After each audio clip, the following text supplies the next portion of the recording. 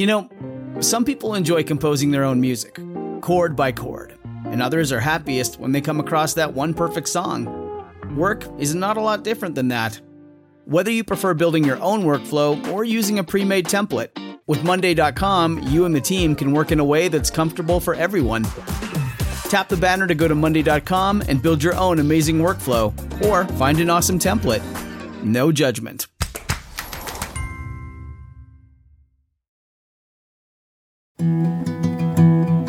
A science story, huh?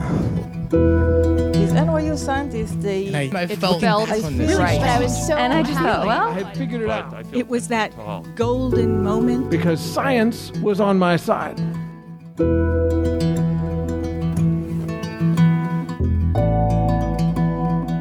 Hi everyone, I'm Ben Lilly, and welcome to the Story Collider, where we bring you true personal stories about science. This week, we're bringing you two stories of fear responses, from one man's unconventional solution to a phobia, to a military surgeon forced to operate on a soldier in the middle of a windstorm in Iraq.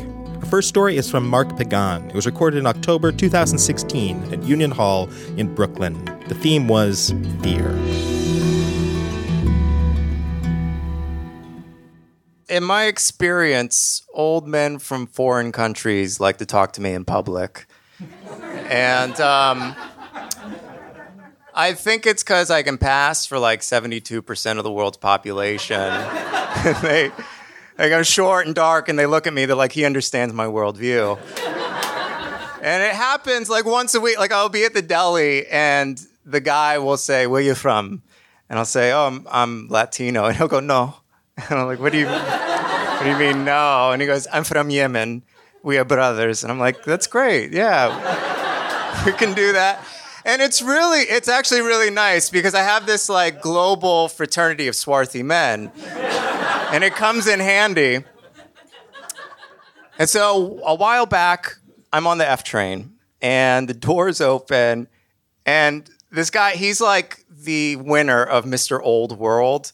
He just has this beaten up linen suit and this fedora that's from a town that probably doesn't exist anymore. And I know exactly what's going to happen. The train is empty. He sits right next to me. And he's Slavic. He's somewhere, and he just launches into mid-conversation. He just... And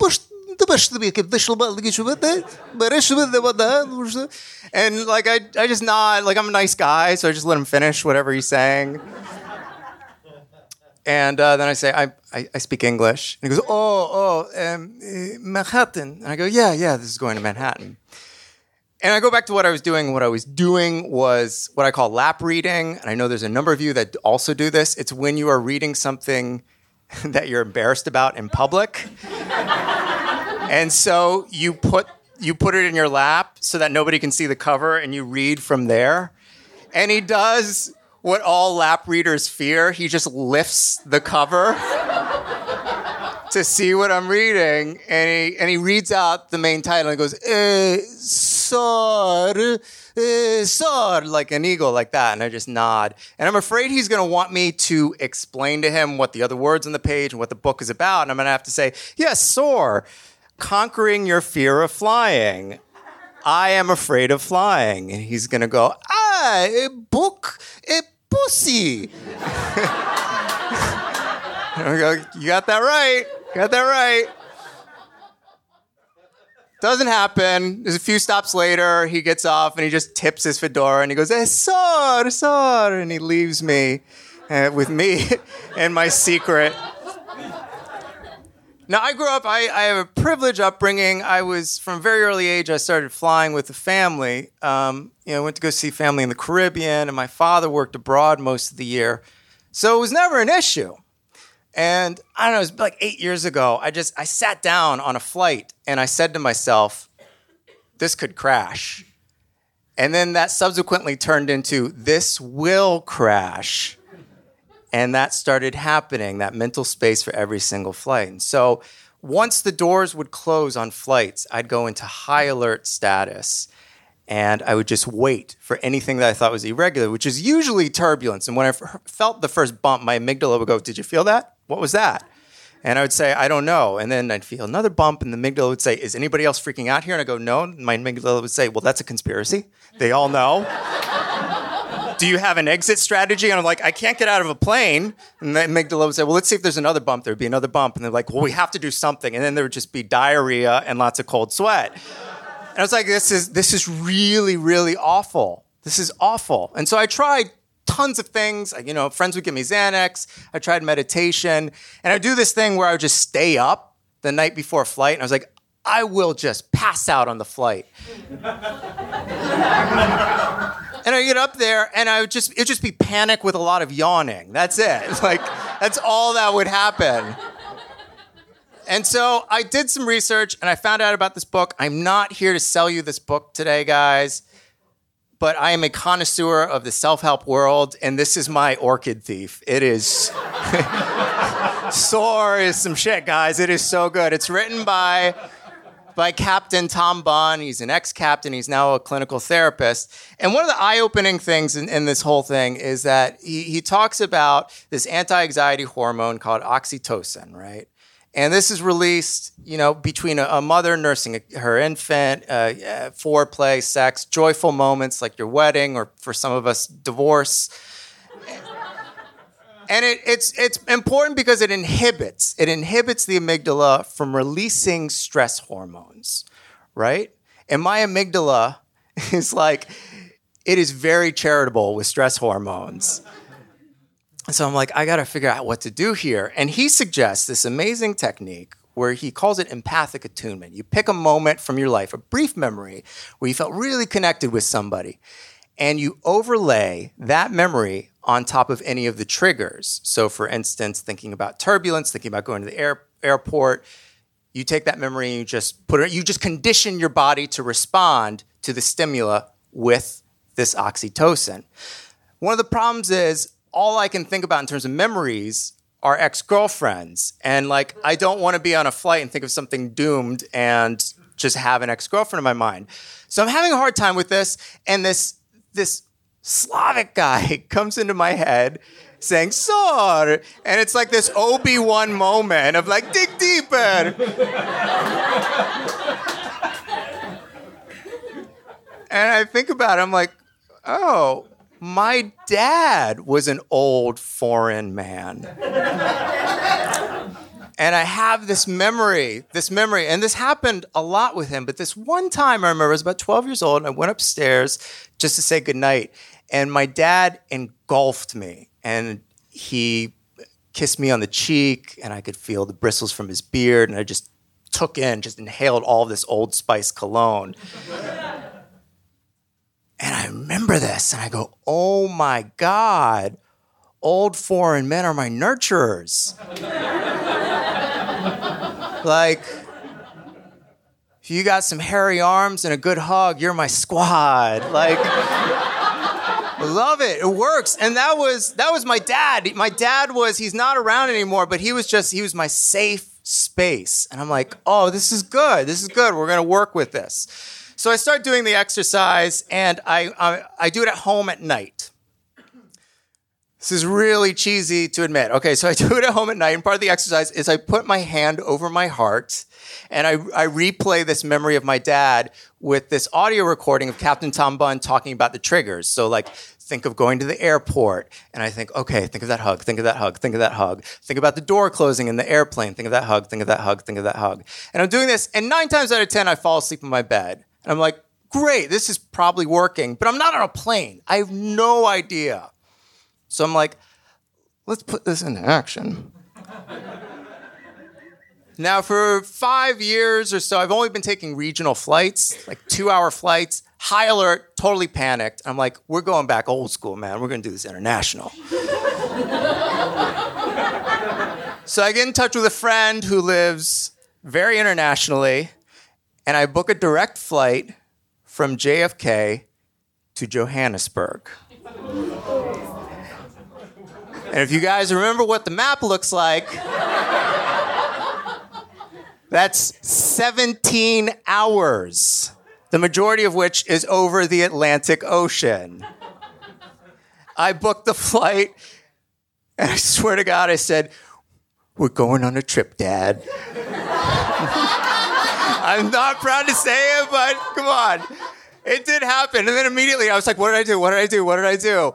And I mean, I have to be honest. I called the airline 3 times, seeing if I could reschedule. Like, is there any chance that the flight might get canceled? And meanwhile, Slavic Obi-Wan just kept showing up, going, "Sar, sar, sar."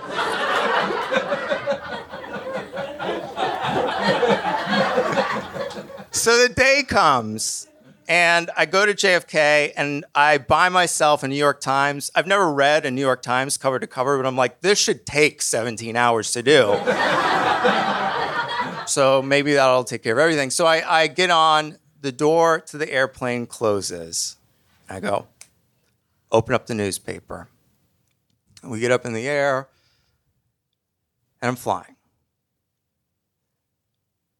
A few hours later, I hear a ding, and our captain gets on. He goes, "Hey, ladies and gentlemen, we got news that there might be some bumps up ahead, so I'm going to put on the seatbelt sign. I want to make sure everybody gets back to their seats until we get through this." And my amygdala goes, "Did you hear that?"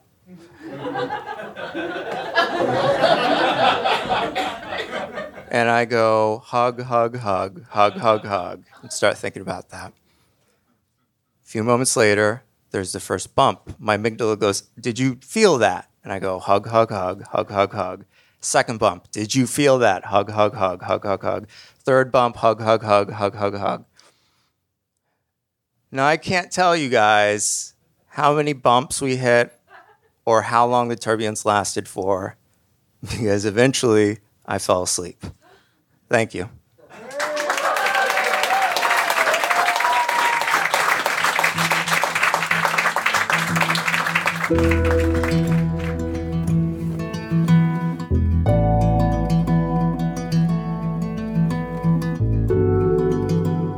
That was Mark Pagan. Mark is an award-winning storyteller, comedian, multimedia artist, and writer best known for his humorous autobiographical and documentary vignettes for stage, television, online screenings, print, and installation. His work and performances have been shown at festivals worldwide. Stay tuned for the next story after this message from our sponsor.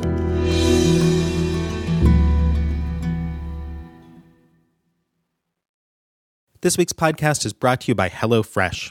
Whether you're a busy professional couple, a large family that runs at a breakneck pace, or someone who simply wants to start cooking more, HelloFresh makes it easier, tastier, and healthier than ever to enjoy the experience of cooking new recipes and eating together at home.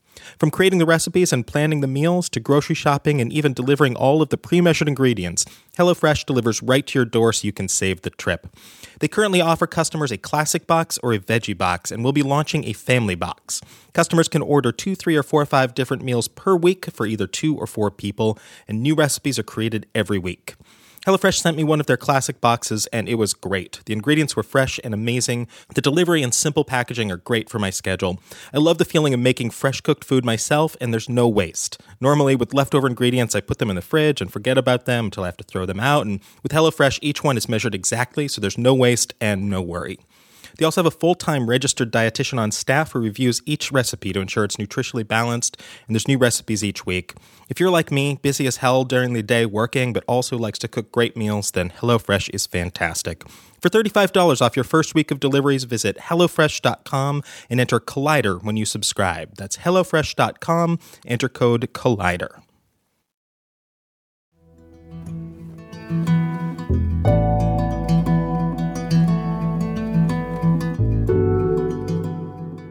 Welcome back. Our second story is from Rob Lim. It was recorded in October 2016 at Busboys and Poets in Washington, D.C.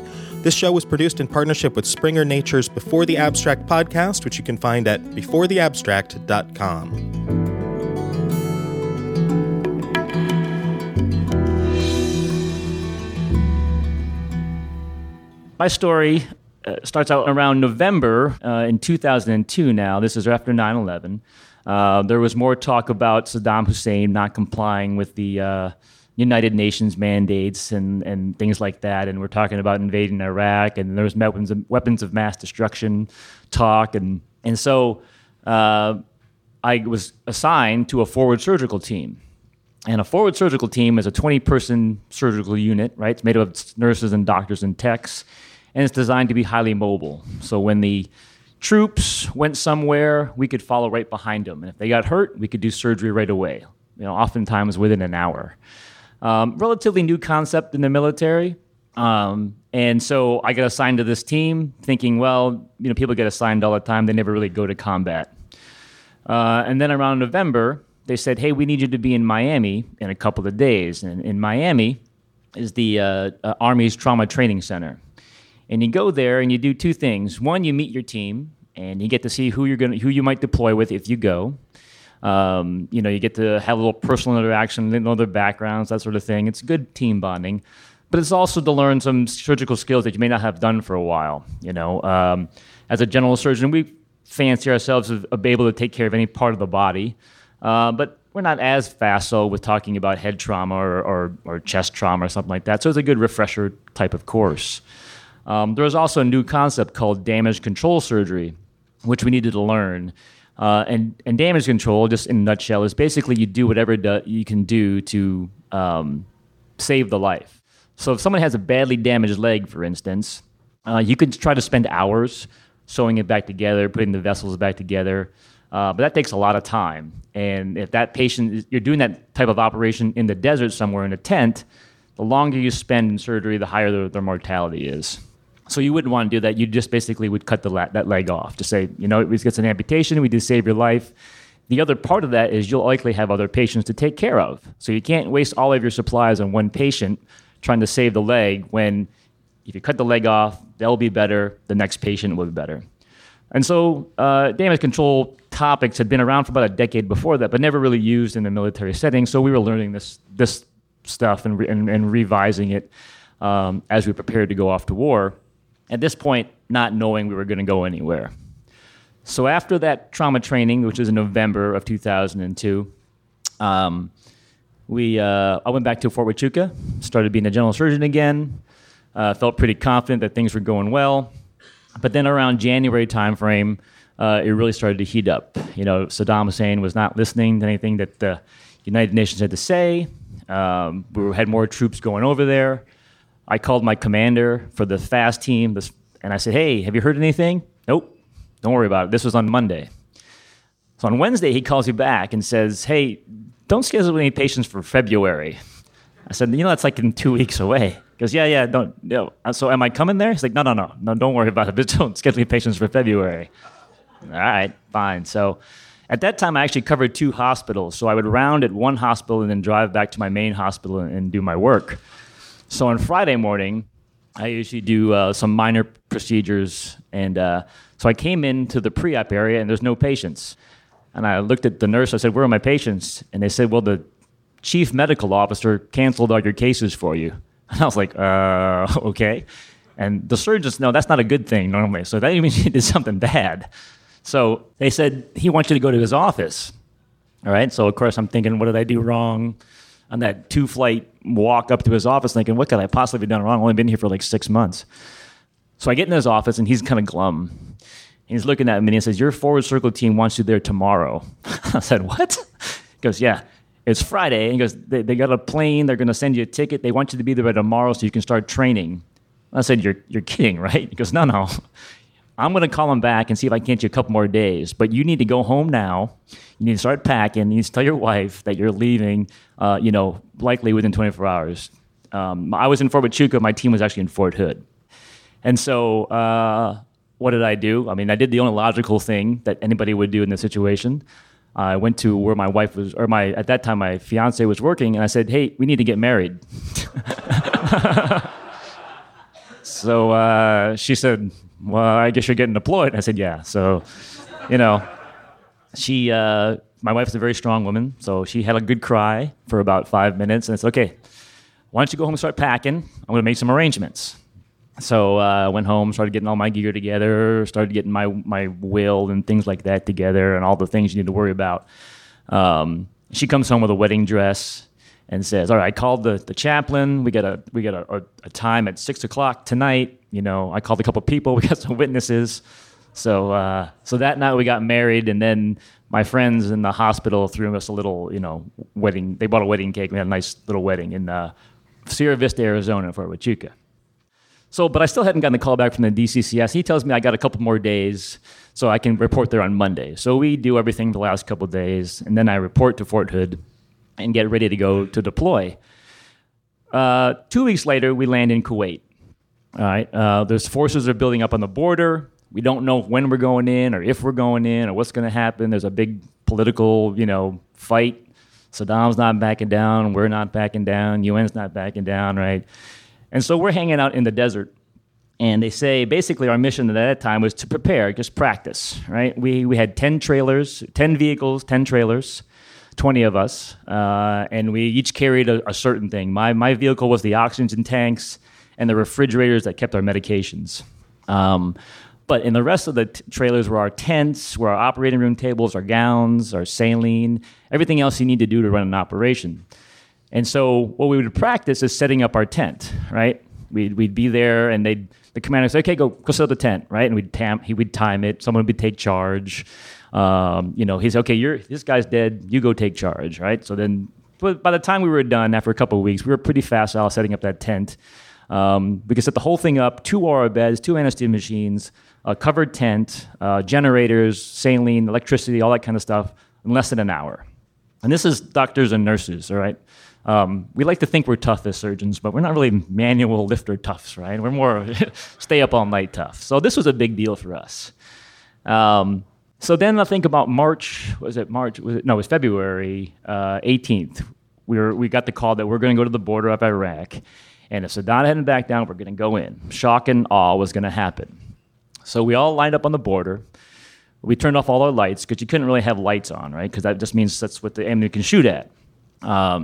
And we're counting down. It's just really happening. We're counting down. We saw the planes go over. We heard the artillery fire. It's happening.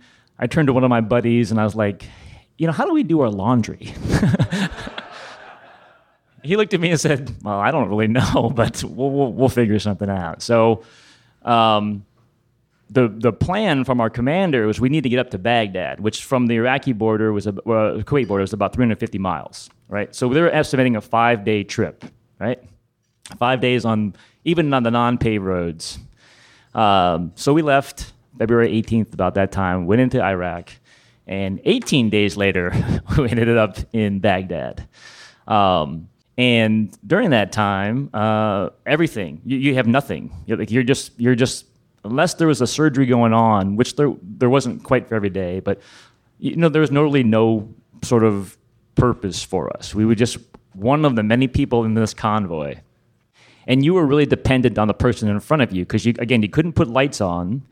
You couldn't follow the big green signs that said Baghdad this way, right?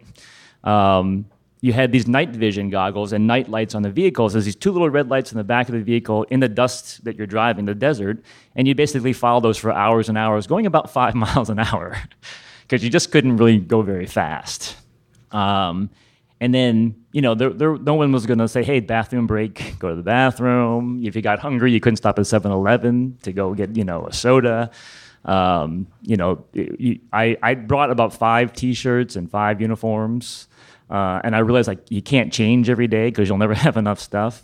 But when it got down to 1 uniform, we'd all take turns doing laundry with a laundry bucket and shampoo because nobody brought laundry detergent. Or if they did, it went out pretty quickly. And we didn't shower for 18 days. Finally, though, we got into the Baghdad on the airport. We're on the tarmac. If you remember Baghdad Bob, I'm bringing back lots of bad memories, I know. But so there's a good picture of me brushing my teeth on a tarmac of the airport. And we're listening to the shortwave radio that one of our guys brought. And Baghdad Bob was saying that the U.S. troops are dying. They're dying at the gates of the airport. They are not getting in. And I looked around as I was brushing my teeth. And I said, if I'm on the tarmac at the airport, I'm pretty sure we'll be taking the airport, right? Because if the doctor's there, that means everyone else has already gone through there. And so then we set up our tent and we were ready to go. We were ready for things to happen. Along the way, though, before we got into the airport, we had this one particular night. We had drove about 30 straight hours between that one night and the next day. And so we were all pretty exhausted. And I fell asleep in the front of my vehicle. Now, during that time, as we were driving, we had our body armor on. And we had our chemical protective gear on because there was still a threat of weapons, of chemical weapons during that time. And if you've ever worn those, they're horrible. They're these carbon-based things. They're really thick. By the time you put all of your gear on with your pro mask and your weapon, you really can't move. And it's super hot, right? It's the desert. So during the day, it's about 110. So you're sweating. It's enough to get your water bottle up to your mouth so you can drink. And after that, you're just like, all right, if there's a patient here, let me know. Otherwise, I'm just going to be here in the shade trying to, stay comfortable. So I fell asleep in the front seat of my Humvee, and I woke up and it was dark orange out. And I looked around and I had a little microphone and I was like, anybody else on our team out there? I actually thought that we had gotten chemically attacked because of the orange. After a couple of minutes, someone finally called back and said, no, we're expecting a very bad sandstorm. And if you've been in a sandstorm, I know some guys are from my team here have been deployed, it turns pretty calm and bright orange before the sandstorm hits.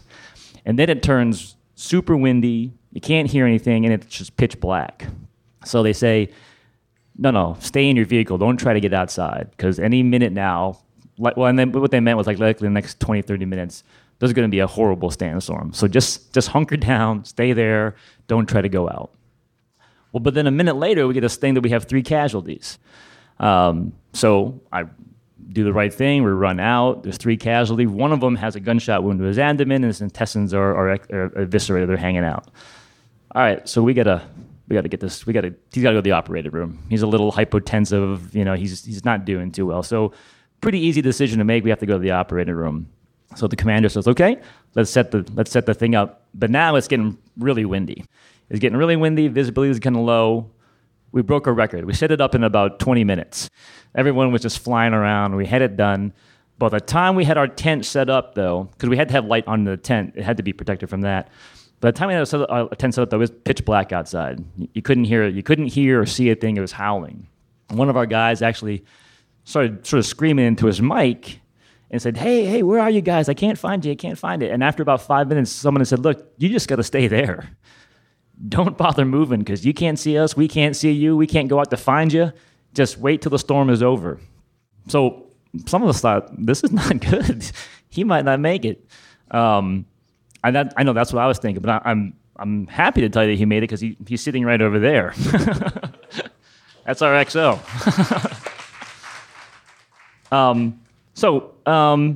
We got gowned up, and we had to keep our chemical gear on, and we had to keep our body armor on just in case. And the anesthesiologist put the patient to sleep. We were ready to go, and we heard some long distance fire coming. Or sound. And if it's close to it, it shakes the ground pretty good. So our tent is shaking, we're kind of shaking, we kind of look around and go, well, do we keep operating? I guess we do, because the patient's dying. And it was probably our guys firing outward, but still, it was pretty impressive. And then we heard small arms fire, which usually means people are within 100 yards of you. But I was thinking, well, who are they shooting at? Because it's pitch black outside, so, just don't shoot toward the tent, and I'll be okay. So I was the lead surgeon in this particular case. I got the scalpel, and as I was about to cut the patient in, I actually felt pretty good. It was hot. It was windy. I couldn't hear. I had to yell.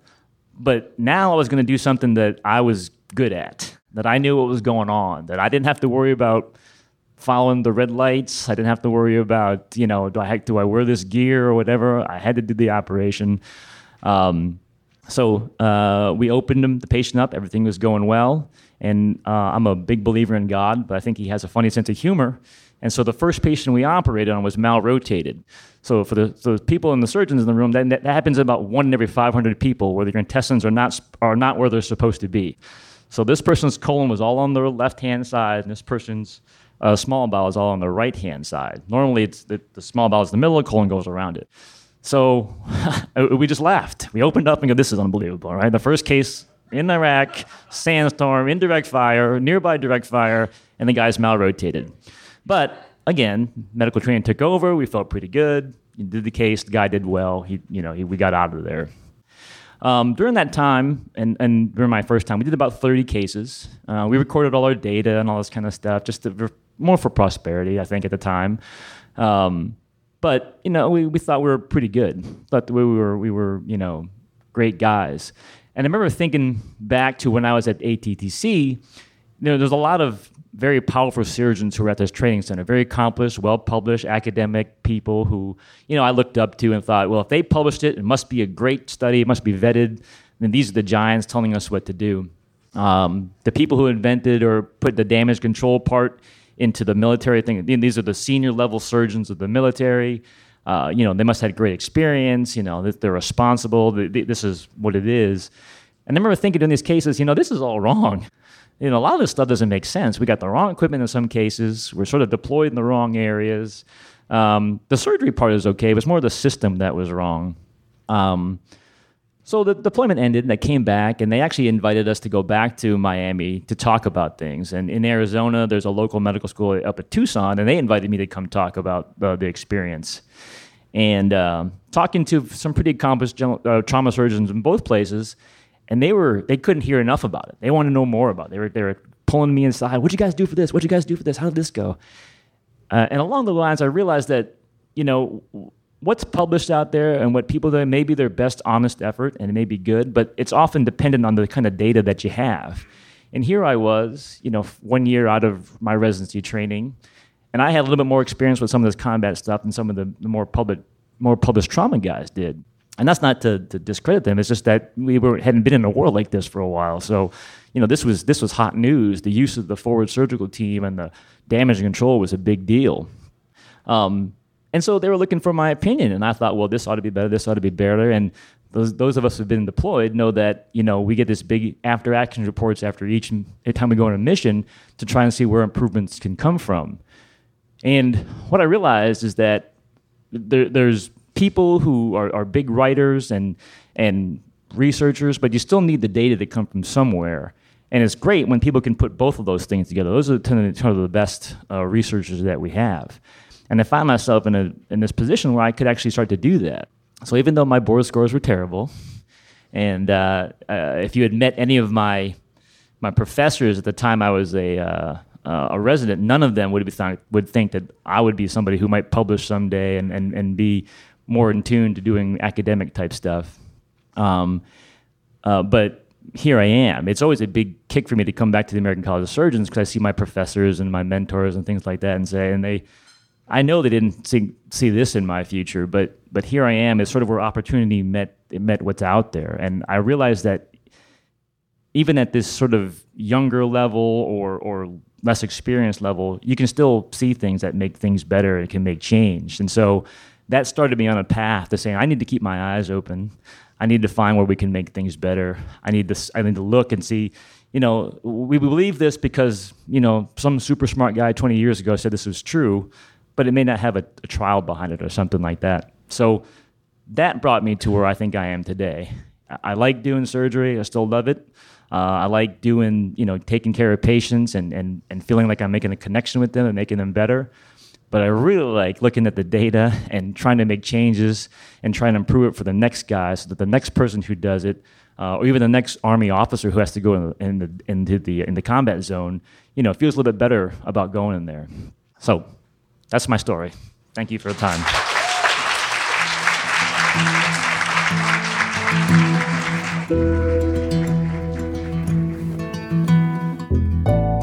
That was Rob Lim. Rob is a general surgeon on active duty in the United States Army. He specializes in advanced laparoscopic surgery, which includes robotics, single-incision laparoscopic, and bariatric surgery. He is an associate professor at the Uniformed Services University of the Health Sciences, and he founded the Society of Military Surgeons. He has been deployed into combat zones 5 times, including the initial invasion of Iraq in 2003. This project was supported by Science Sandbox, a Simons Foundation initiative dedicated to engaging everyone with the process of science. The Story Collider is produced by me, with Brian Wecht, Aaron Barker, Ari Daniel, Christine Gentry, Shane Hanlon, Rosie Waldron, Cassie Soliday, Nissa Greenberg, and Liz Neely. The podcast is produced by Zoe Saunders, and the theme music is by Ghost. Special thanks to Union Hall and Busboys and Poets for hosting the shows, and to our military. That one's not a joke. Thank you. Thanks for listening.